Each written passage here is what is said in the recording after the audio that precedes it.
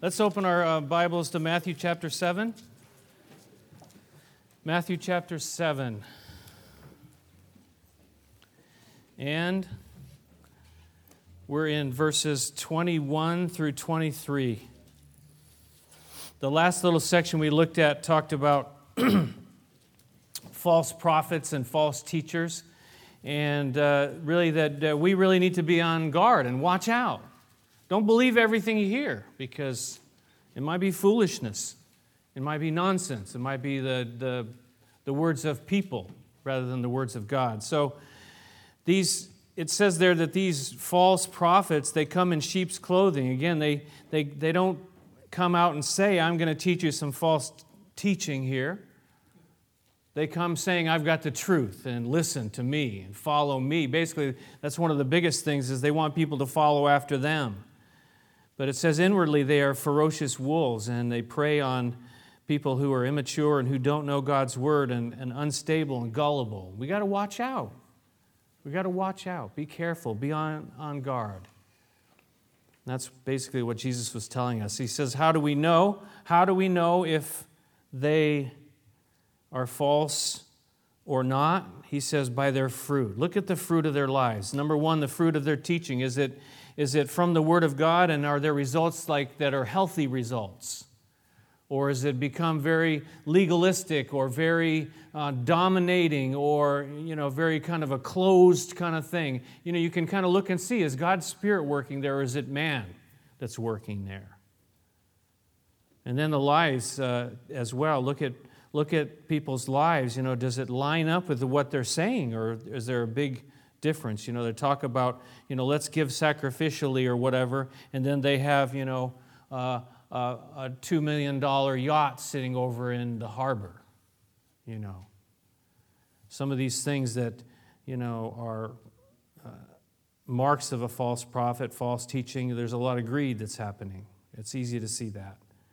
Well, at least for some people it is. I don't know. They still seem to be carrying on, a lot of these people, and people sending their money in, and you just go, why? Why? I don't understand. Because people, maybe they're charismatic personality, or maybe they say things that people like to hear, or whatever, but then they say, well, I'm going to send money, and they take it all the way to the bank, their bank. So at this time, we're going to take an offering, and can just make that out to, just kidding. But it happens. This is real. It's not, I don't make this up. It's real. It's been happening ever since I've been a believer. I've seen it happening. But I think the number one issue that we see about doctrinal issues, in addition to all those marks, is errors about who Jesus is. And that's where you really start to go off in teaching, false teaching about who Jesus is, that He's not God the Son, that He's not God incarnate, God come to earth, Emmanuel, God with us. And then errors about salvation, that we need to do such and such, and we need to add such and such before we can be saved. Be careful, watch out, be discerning. I hope that if there's one thing you learn here, is that you can be discerning, and you can ask questions, and you can check it out. Now today, we're to the end of the Sermon on the Mount. We have one more warning and then one more challenge. And really the warning, this last warning in the Sermon on the Mount is this question: do you know Him? Do you know Him? Does He know you? Do I have a real relationship with Him? That's the question that comes out of this passage today. We saw last week, Anthony was talking about, you remember that big group of nominal Christians? And what that word nominal means, basically, he didn't define it, but basically it means name, in name only. I, could say, I'm a Christian, but in name, I might use that name, a nominal Christian, in name only, but truly not be a Christian from the very depths of me. It's possible. It's possible to be sitting here in church. It's possible to be teaching Sunday school. It's possible to be preaching in a church and being a pastor of a church and have the name but not have the reality.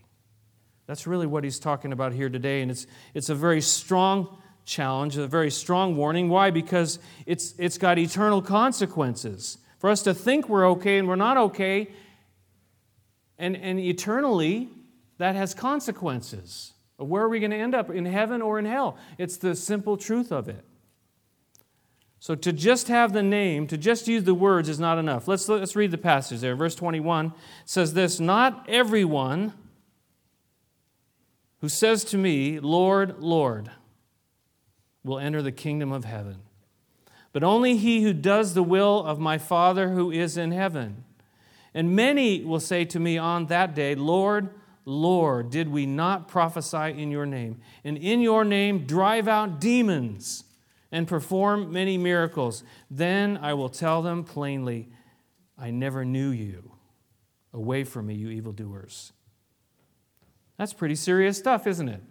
Pretty powerful teaching that Jesus is giving to us. And again, coming to the end of this sermon, this time Sermon on the Mount, he's saying talk isn't enough. Just using the right words is not enough. Just saying, "Lord, Lord." People say that all around us all day long, don't they? "Oh, Lord." They don't mean anything by it. It's just a word. They say the name of Jesus all the time, right? I mean, if you work anywhere in the world, you're going to hear it over and over again. You're going to hear the words, "Oh my God," over and over again. Do you not? Now, are they calling out to my God? No, it's just words. There's no reality there in that. So when they say, "Oh my God," you're going to say, "Is he your God too?" You know, if we can kind of get some reality happening here and get some people to think about the words they're using, are you just using words? Is that just a swear word? The name of Jesus is just a swear word? Or is it the name of someone, the name of a person? Is it just superficial? Are we just, saying those words? The third commandment says, don't take the Lord's name in vain, right? And that's kind of what it is, just saying, "Lord, Lord." Taking the Lord's name in vain. Just saying the words isn't enough, Jesus is saying. It's not a magic formula. If I just say, "Lord, Lord," that's going to be enough. That's going to do it. That's going to get me in. So the question is, what does get us in? And how do we know? That's what I want to talk about today. And out of this passage, we see that basically it's a truly changed life where words and actions match up through knowing Him and Him knowing us. We have a relationship with Him where we know Him and He knows us, and it affects how we live. It affects our lives. It says there, "But only he who does the will of my Father who is in heaven." There's a reality that comes out, you see. We enter the kingdom, Jesus talked about in John chapter 3, by being born again. Oh, don't use that kind of words. You're going to make us look like one of those born-again churches. Well, I've said this so many times before, if you are not born again, you are not going to heaven. Jesus said you will not see the kingdom of heaven unless you're born again, and you will not enter the kingdom of heaven unless you're born again. So if someone says, "Are you one of those born-agains?" Well, you say, "Well, aren't you? Are you a Christian? Do you believe? Do you know Him? Do you have a relationship with Him?" Now, I want to just point this out before we move on, that, yes, I'm talking about our lives being changed and things happening in our lives. Our salvation is not based on our works. It never is. It never will be. It never has been. That if you do certain things, you're going to be saved. You're going to be a Christian. I remember reading, Muhammad Ali talking one time. Well, if my good works outweigh my bad works, then I'm going to go to heaven. Well, that's rubbish. That's not what the Bible teaches. We're saved by faith in Jesus Christ, what He did. We're saved based on a relationship that we have with Him. And those things just should come out of our lives. Again, they're kind of like fruit. They're kind of like a test to see is there really something going on there? Say, how do you know? Well, is your life changing? Is there something happening where you want to follow Jesus? If we truly know Him, we will obey Him. This word Lord, again, he says here, if not everyone who says to me, "Lord, Lord," will enter the kingdom of heaven. This word Lord It's not just a word, it's a title of who He is. Lord means master. So if we say, Lord, Lord, and Jesus said it in Luke chapter 6, He said, why do you call me Lord, Lord, and do not do what I say? It's a contradiction. We say, Lord, Lord, but we have no intention of doing what He says, of following Him, of listening to His word and being who He's called us to be. We have no intention. Well, don't say the word because it's not going to do you any good. Don't be misled by that. If you say, Lord, Lord, you need to mean, Lord, Lord, what is it that you want me to do? How is it that you want me to live? He says there that many, in verse 22, look at that word, many. Many will say to me on that day, Lord, Lord. Many. Not just a few, but many. We saw earlier in this chapter, the narrow gate and the wide gate, and a lot of people going down that wide path thinking they're going to be okay. Maybe they're even saying, Lord, Lord. But when we come to that day of judgment, we're all going to face that day of judgment. We're all going to face that day of reckoning when God will settle all accounts, I read, judging sin and rewarding faith. We're all going to get there. Just saying those words, Lord, Lord, are not enough. Even doing spiritual things. Even doing spiritual things is not enough. You say, well, I teach Sunday school. Well, I prophesy. I even, drove out a demon. I performed a miracle. God used me to do certain kinds of things, any kind of thing in the church. I did something. Jesus said in Luke 10, He said, don't rejoice that the spirits submit to you, but rejoice that your names are written in heaven. That's what makes a difference. Not that you can, use the name of Jesus in a certain way. So you ask the question, I asked the question, well, how can people do that? How can they possibly do those kinds of things and yet not really have a relationship with God? How could they do those things? Well, two things that I believe are true. One is that there's power in the name of Jesus. Jesus honors His name and He honors His word. There are people who have no relationship with Him whatsoever, and yet they're using the name of Jesus. They're even telling people about Jesus. Maybe they have wrong motives. Paul said, you know what? God's going to sort the motives out later on. Let them. I rejoice that the gospel is being preached. Their motives are bad, but He'll sort that out. I'm not going to, try to stop everybody and figure out everybody's motives. But there's power in the name of Jesus. There's, God can use, people, they came to Jesus and they said to Him, we saw a man driving out demons in your name, and we told him to stop because he was not one of us. And we're not sure if that meant, well, he's not really a believer or he is just not part of our group. They're both kind of a problem, right? Well, they're out doing this stuff, but they don't, they're not they don't believe like we do exactly and get, everything that we get and all the rest of it. But Jesus said, don't stop him. We don't know, but in history there are people. What about Judas? Judas Iscariot, right? He was sent out with the disciples. Judas Iscariot was sent out with the disciples to preach and to teach and to heal and cast out demons. Judas Iscariot. Now you look at the end of his life and you know that there was something missing there, right? But he was still used by God. There's some evangelists and preachers, some people, you just go, wow, what is going on? But they're still used by God, and you can't understand. You think about in the Old Testament how Balaam, we studied Balaam in the book of Numbers, right? Balaam was used, he did all kinds of stuff, and he heard from God, and God spoke through him. But in the end, he was after the money. He was full of greed. He was after himself, stuff for himself. But think about this, though, his donkey, right?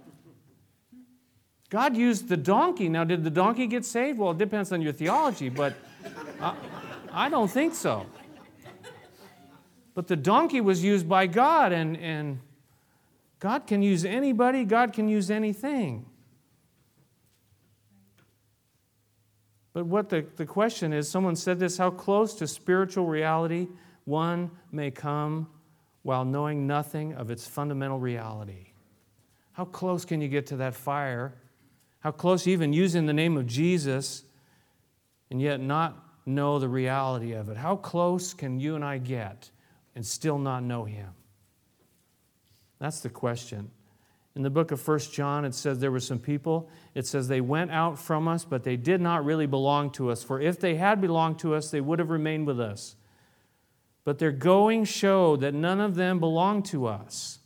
But you have an anointing from the Holy One, and all of you know the truth. There were a group of people in the church, and they didn't stick it out. They didn't stay. Why? Because they didn't really have that relationship with God. It's not about religion.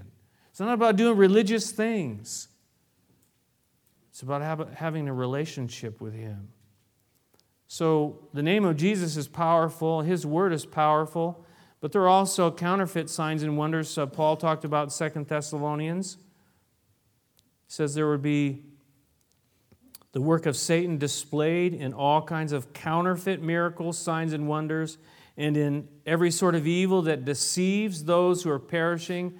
They perish because they refuse to love the truth and so be saved. These counterfeit signs and wonders. There are things going on out there.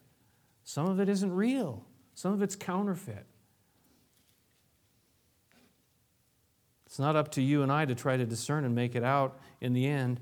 It's up to you and I to ask ourselves, and this is what Jesus is getting to here today, for you and I, do we have a relationship with Him? Do we know Him? Does He know us? Do we have that back and forth relationship? In verse 23 it says it. He says, then I will tell them plainly, I never knew you. Away from me, you evildoers. He says, He's saying this to you and to me. He said, I never had a personal relationship with you, to the people He's talking to, and He's challenging you and I today. Do you have a personal relationship with Him? Him knowing us and us knowing Him. It's a two-way street. I want you to turn with me to John chapter 10. I'll show you why I say that. He says there, in that verse, I never knew you. But look at John chapter 10, verse 14 and 15.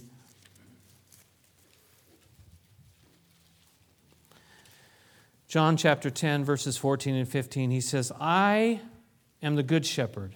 He said, I know my sheep, and my sheep know me.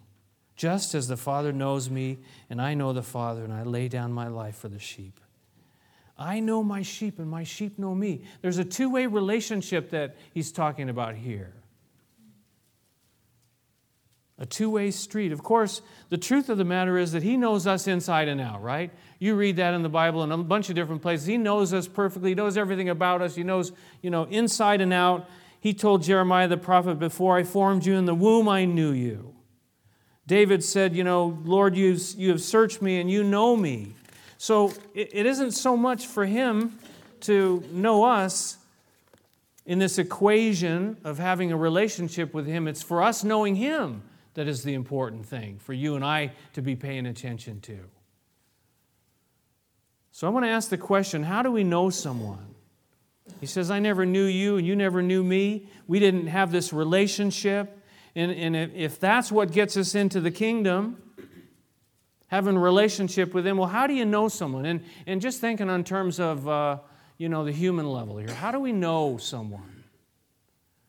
Well, it's, when the pastor says, say hello to somebody before you sit down, then I know that person.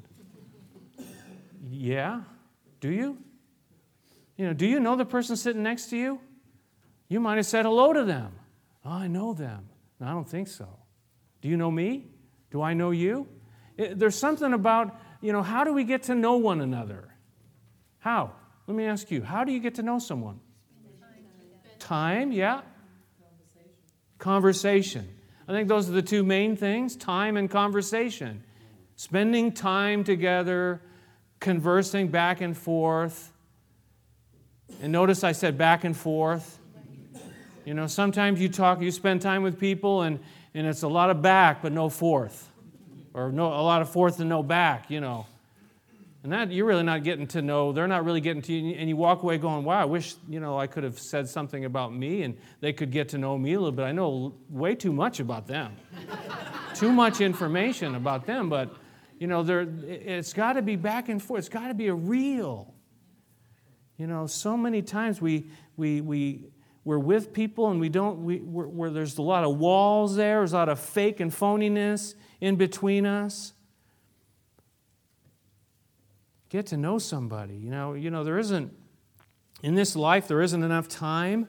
There aren't enough opportunities to really get to know that many people. You've heard it said, you might know 5 or 6, a handful of people in your life that really that they know you and you know them. Why? Because there's just not enough time to spend. I was with a fellow a few weeks ago, and his ministry right now is going around to different places and different churches and speaking about a ministry that helps to support missionaries. And in fact, it's the organization that Anthony and Irene are supported through. And, he said, I get to go out and I get to meet a lot of people. I get, places he's meeting Christians all over the country and all over the world. He says, but it's awfully lonely. Why? Because he's not really getting to know them. He doesn't have that kind of relationship with them. You can talk to a lot of people, and maybe in your job you do, but do you have some people that know you and you know them? Jesus is saying, that's what's important. That's what's the most important thing, that you know me and I know you. Look at John chapter 17. Look ahead 7 chapters. John chapter 17 and verse 3.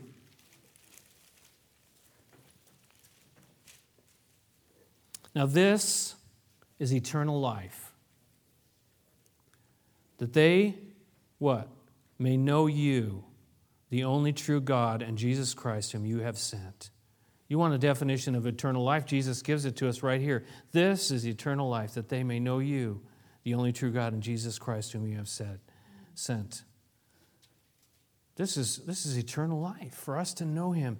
So the question that I keep asking over and over again, do we know Him? Do we really know Him? Or do we just use the word? I go to church. Of course I'm a Christian. I go to church. Of course I'm a Christian. I give money. Paul says in 2 Corinthians 13, he says, examine yourselves to see whether you are in the faith. Test yourselves.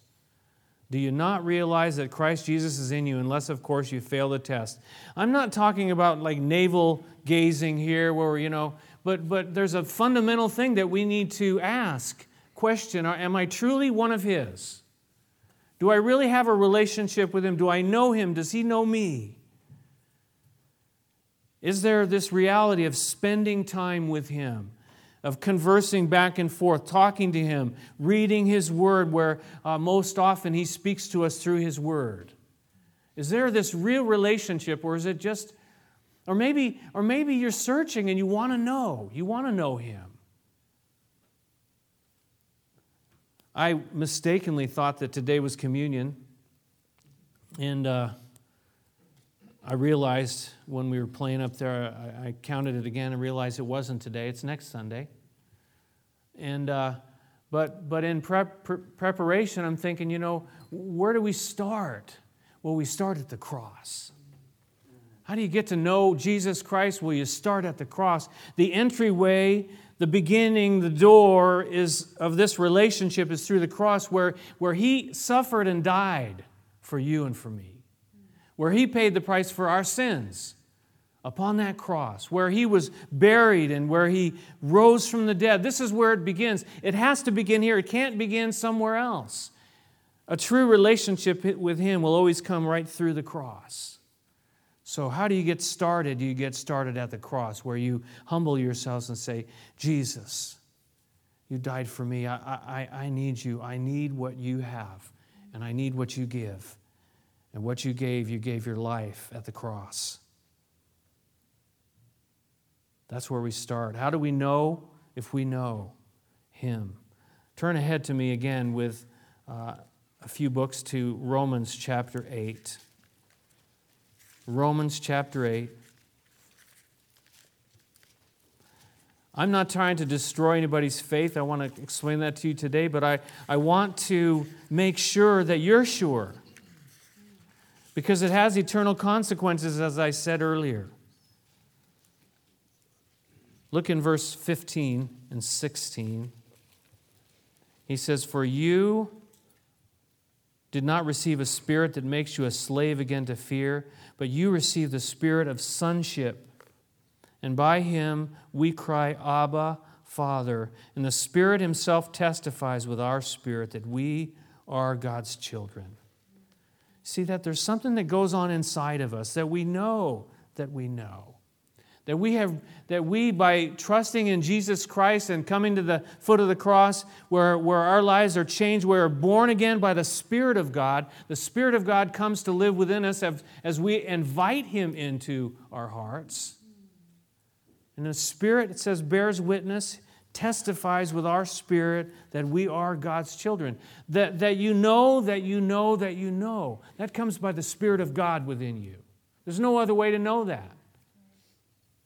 Other than the Scripture, of course, and some of the things that we've been talking about here. But God's Spirit, so it's a relationship. The Father, the Son, and the Holy Spirit all are involved in this relationship with you and with me.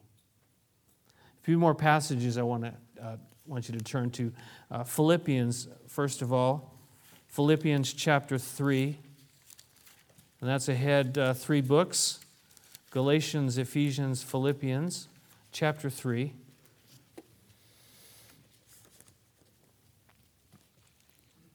And verse 8. This is Paul the Apostle, one of the most amazing Christians who wrote a huge portion of the New Testament. God used him in a powerful way. But look what he says here in verse 8. He says, "What is more, I consider everything a loss compared to the surpassing greatness of knowing Christ Jesus my Lord, for whose sake I have lost all things. I consider them rubbish, that I may gain Christ and be found in Him, not having a righteousness of my own that comes from the law or works, but that which is through faith in Christ, the righteousness that comes from God and is by faith." Verse 10, he says, "I want to know Christ and the power of His resurrection and the fellowship of sharing in His sufferings, becoming like Him in His death, and so somehow to attain to the resurrection from the dead." You read on from there, he says, "I'm going to press on. I want to get to know Him better." Did Paul know Jesus Christ? Yes, he did. But he realized that this is a journey, this is a pathway, and he wanted to know Him more.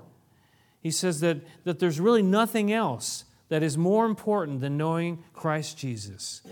I have seen it in the time that I've been a believer, where what happens and what can happen is we come to Jesus Christ and we get to know Him to a certain level, and then it just stops right there. It just stops right there. It doesn't go on. We don't go any deeper. We think, well, I'm safe now. I'm saved, I'm safe. But we're missing out on a lot. Paul says, I want to know Him deeper. I want to know Him more. I want to know Him. One more scripture, 1 Corinthians, which is back. 1 Corinthians chapter 13. 1 Corinthians chapter 13, verse 12.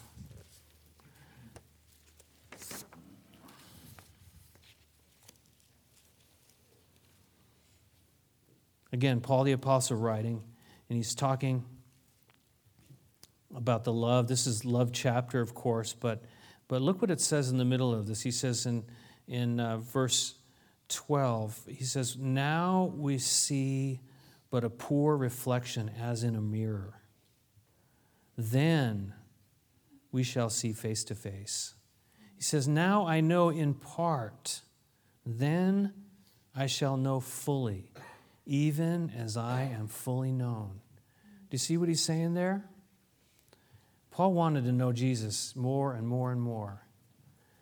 But he realized that in this world and in this body, and I want to encourage you in this, that you say, well, I know Him as best as I can. And there's a certain there's only so much we can actually get to know him in this life. He says we see it's like a poor reflection. It's like a mirror that's kind of cloudy. And you look in it and you say, you can't really make out all the features. But he says there's going to come a day when we're going to see him face to face. A day in heaven. He says then we'll know fully, even as we are fully known. But he says there in verse 13, he says, and now these three remain, faith, hope, and love. But the greatest of these is love. He says, you don't want to get to know him, but in the meanwhile, faith, hope, and love. And I'm going to strive. I'm going to seek to know him as best as I can. Someone said this, that although we become Christians instantaneously by faith in Christ, knowing God and developing faith is a gradual process. There are no shortcuts. A.W. Tozer said this, to know God is at once the easiest and the most difficult thing in the world. Why? Because we're talking about an eternal God here. One preacher said this, when I turned 30, I wanted to build a large church. At 40, I wanted to learn how to preach. But at 50, he says, I wanted to know God deeply. I wanted to know God deeply. Do you know him? Are you trying to get to know him even more? Is it something that's important in your life? Oswald Chambers, the guy who wrote devotional books, he says, it takes all time and eternity to know God. This is a journey for us. You may only know him a little bit, but keep going. Don't stop. Don't think, don't settle for anything less. But if you don't know him, today is a good day to start. It starts at the cross. It's got to start at the cross. Do you know him? Have you opened your life to him? Are you growing in your knowledge? That passage just says, grow in grace and in the knowledge of our Lord and Savior Jesus Christ. Are you growing down that path? Are things happening? Or maybe you're stuck.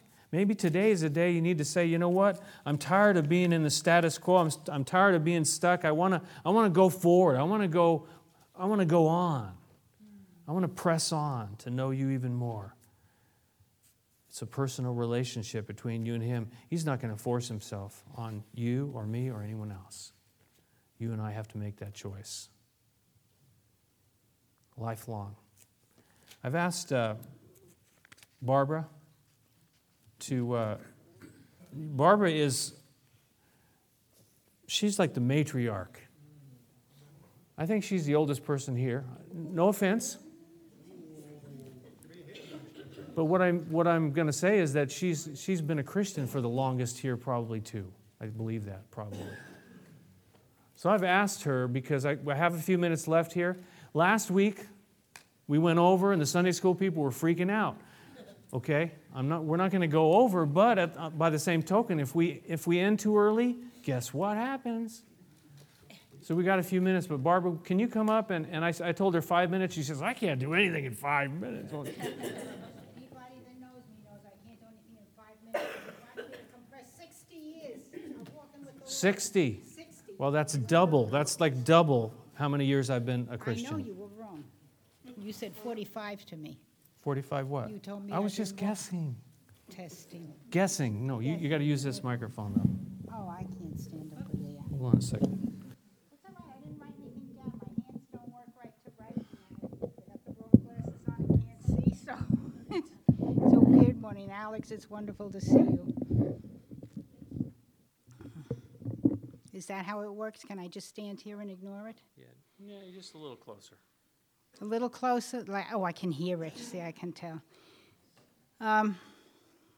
He knows I don't like to do things unprepared. I like to have it all outlined nice and neatly in an organized state, so I'm kind of winging it here.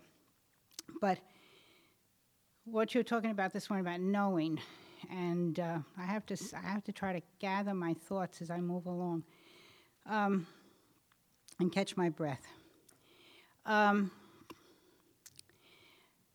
there's so many places to be. What did you ask me to talk about? What was the original? What was the original proposition? All right, 60 years. I was looking for a way to start because there's so much, and I can't put it all in, but I can give some basic, fundamental statements to put it together. I'm looking for the words that I want, and my brain is not working too well this morning. The thought that came to my mind, and the image that came, and the thing that I thought I would start with was a philosophy class I took a few years ago. It's more than a few, but I went back to school late, and I worked on my bachelor's and my master's here at URI as a considerably older student. And I was in a philosophy class on campus one day, and they got talking about the issue of Abraham and Isaac, and God's asking Abraham to do what he asked him to do as far as Isaac was concerned. And I'm sitting there, and I'm listening to these much younger students, many just fresh out of high school, talking about Abraham and talking about God's character, and I'm thinking, you people do not know what you are talking about. This is my family you are talking about. You are talking about my Father in heaven. You're talking about my brother Abraham. You're talking about a situation that you're making idle speculations on because they didn't get it, and they couldn't because there were a few maybe who knew the Lord, but basically it's a secular class in a secular campus. And I was trying to put my own thoughts together. How do I understand it myself? And then I raised my hand and I said, the reason that Abraham could do what God asked him to do was because he had already been walking with God. He had known God's provision and God's protection and God's direction. He knew God was faithful to what he promised, and so that anything God asked was not contradictory to reason and not contradictory to what he had already said. So that Abraham had that foundation, and he was able to trust God in a tremendously, I don't even know what you would call it, situation. And that sort of ended the discussion at that point. But I've thought of that many times, and in fact, I was privileged to do my master's thesis at URI using Abraham and Isaac as a foundational part of that, based on the philosopher Soren Kierkegaard, who wrote a tremendously important piece with Abraham and Isaac as the foundation. And that has stayed with me, the walking with the Lord, and it's the development, as you alluded to and made mention of, the walking with the Lord over time. The relationship builds as a child who, as an infant, is trusting the parent, and the trust grows as the child gets older, and sometimes the child is 50 years old and comes back and realizes, I can still trust you. So that the building of that, and that's what I have seen over 60 years of walking with the Lord, made a commitment, a very specific, in my mind, contractual agreement with God to make a commitment to serve him and to walk in his will for the rest of my life. And that was in 1949, I believe, in the summer of 1949. And I thought about it just quickly this morning, because I say he took me by surprise. You know, he likes to do stuff like that. So I'm looking at 60 years. I can break that down into 6 decades. Now, the situations don't follow the decades precisely, but I had to write a quick bio one time, a short bio, not quick, but a short one about my life. And I said, well, I got married to Bill, and I said I was a poor student's wife, poor preacher's wife. Then I was a poor pastor's wife when we moved to Connecticut. And then I was a poor missionary's wife in California. And then I was back again to being a poor student's wife in Connecticut.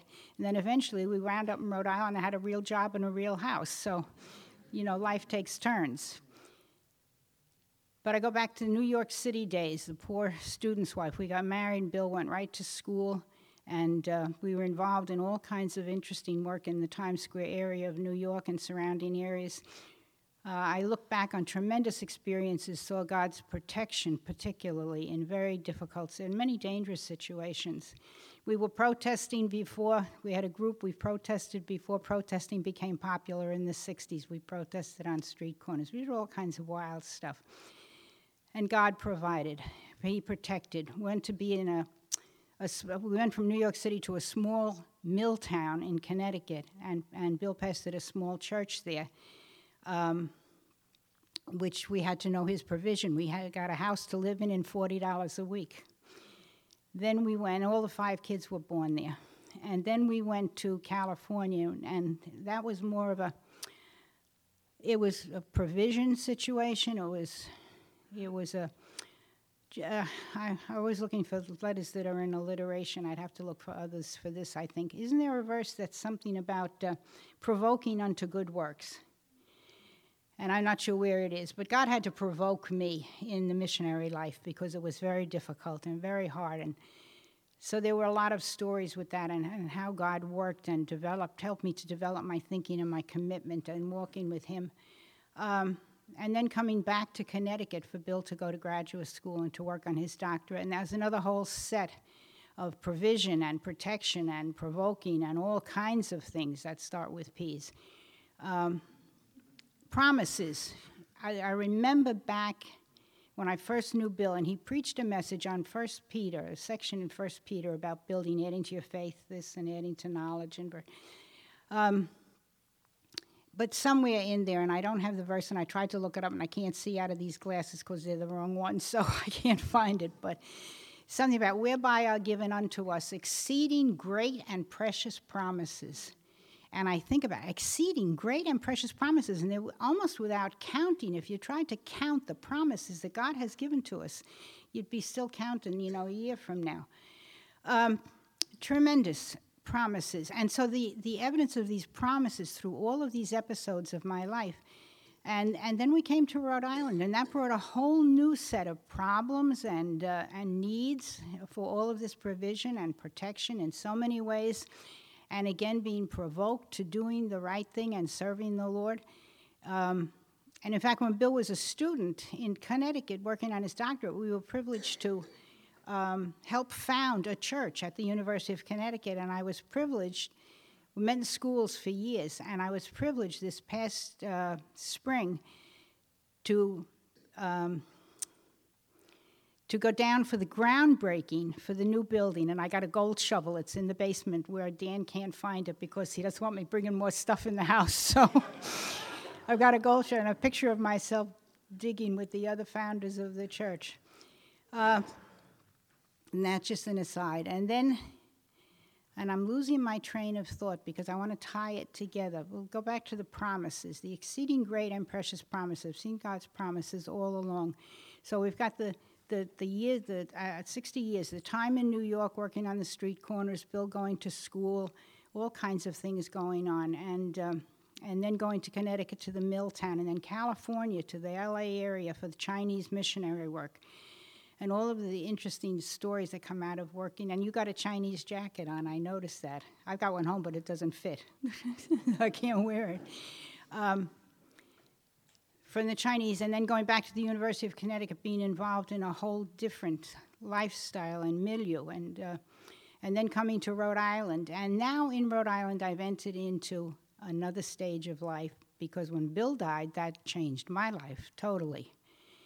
And making the adjustments to that, I fail miserably in most cases. I've worn out just about everybody I know. Nobody wants any more tears. Valerie tells me now, she says, there's a pill for that. Whether I'm depressed or whether I'm more just generally morose or whether I'm getting psychotic, there's a pill for that. Nobody wants to hear it anymore. So I'm trying to make some adjustments. But it's another change. And when Bill died, the phrase that came to me, which is in keeping with this whole idea of God's promises, is God is the constant. God does not change. I change, my circumstances change, my relationships change, but God does not change. And that has kept me many times like a little slogan, God is the constant. And there's so many things that tie in with that I could, if I had more time. See, he doesn't give me enough time, ever. He's never do I get enough time. Anyway, God is the constant. And so I look back over 60 years, and I see with Abraham that God has shown himself faithful and has taught me and has given me the steps as we give a small child to learn to trust. It's like riding the bicycle. I think it was Matthew recently was trying to learn to ride the two-wheeler, and he didn't want either mommy or daddy who would be holding the seat to let go. Don't let go. Hold on to it. But then slowly, as he's getting confidence, the hand comes away from the seat, and off he rode, and he was so astonished. That's what we have to do in the Christian life. We learn to trust. And so when the big things come, and the difficult things, and the major things, the catastrophic things, the things we think we can't deal with, when those things come, like Abraham, I can trust God.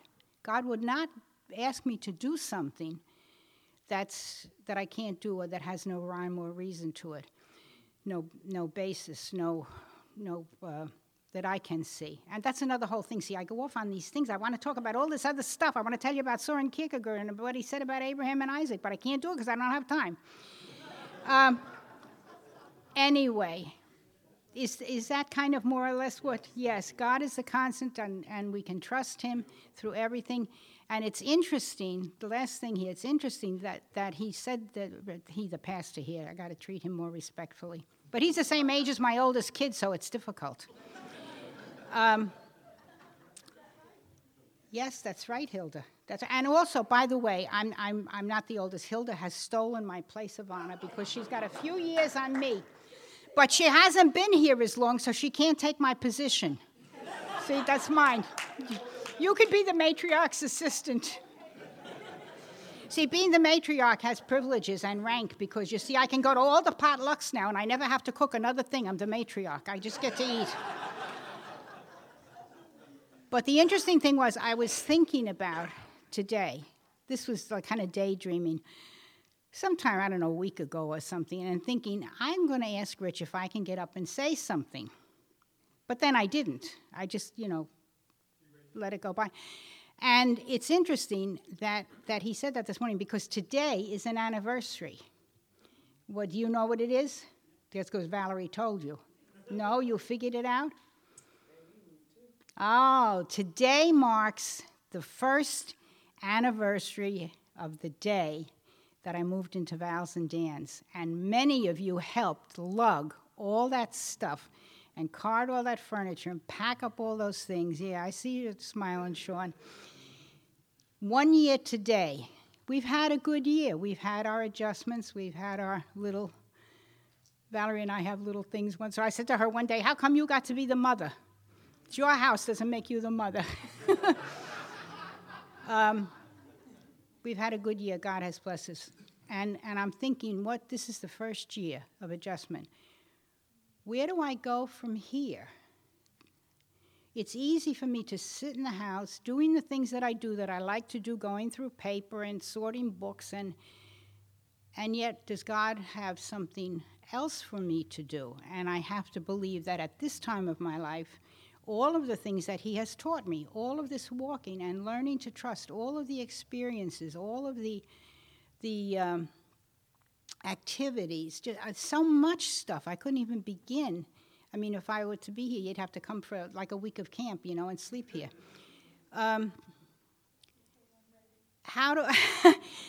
What avenues are there for God to enable me to use what he's taught me? Not because it's me, but because he's taught lessons even as he taught Abraham, and we learn from those things. I don't compare myself to Abraham by any means, but so this is a new, I'm moving into another, I don't want to say plateau, but another area, another venue. I'm not sure what the right word is that I want.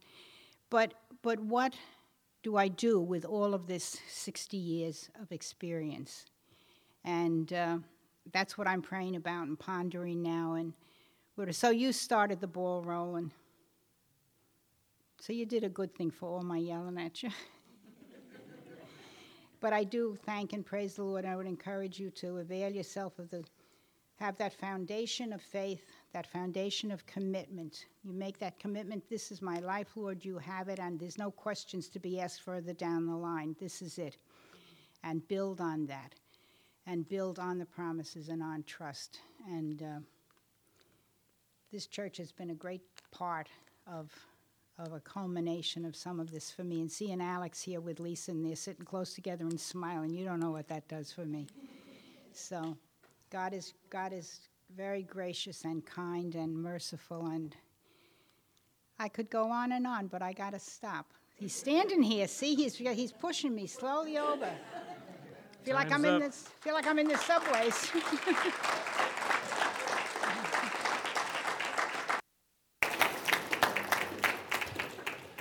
I like that bumper sticker that says "No God, no peace," N-O, and "No God, no peace," K-N-O-W. To know God is to know peace. 60 years, it's been like 33 for me, and some of you maybe, maybe today you're going to get to know Jesus. But it's a journey. It's a lifelong journey. It talks in the Old Testament about Enoch, who walked with God for 300 years. And then it says God took him because he wanted him to be with him. And God's looking forward to the day when we're face to face with him. But for now, we walk with him day by day, and it's a commitment. Like she said, it's a decision. I'm gonna walk with Jesus. I'm gonna know him. I want to know him. I want to walk with him through this life until I see him face to face. Bill Kinnaman, I can't even really think and talk about him without getting emotional, but because he was like that. He gave us that example, like Barbara as well, but when we were there, in the days just before he passed away, he knew the time was short, but he said this, and he would quote the scripture. He says, "To live is Christ, to die is gain," and I'm going to the gain. He says, and he pointed up, and he says, "I'll see you there." Last time I saw him and he was able to talk, he pointed up to me and another person. He says, "We'll see you up there," is what he said. He followed God. He knew God. To live as Christ, to die as gain. Let's pray together, shall we? Our gracious Heavenly Father, we thank you that you have shown us the way, and the way is in your Son, Jesus.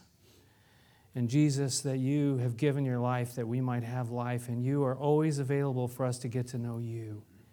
And so we make ourselves available, Lord, to spend time with you, Lord, in devotional life, where we spend time with you on a daily basis, reading your word, just spending a few minutes each day, getting to know you and getting to know us in this relationship that's building.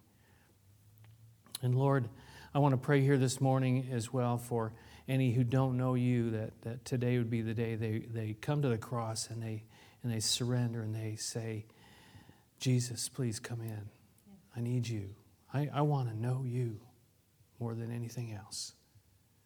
If that's you, simply pray and open your heart. Today is a day of salvation. Today you can begin that journey, and you can know eternal life through Jesus Christ and the cross, the resurrection. Father, thank you. Thank you for all those promises. Exceedingly great and precious promises you've given to us, Lord. You are good. You have been good. You will be good. You are good. In Jesus' name we pray. Amen.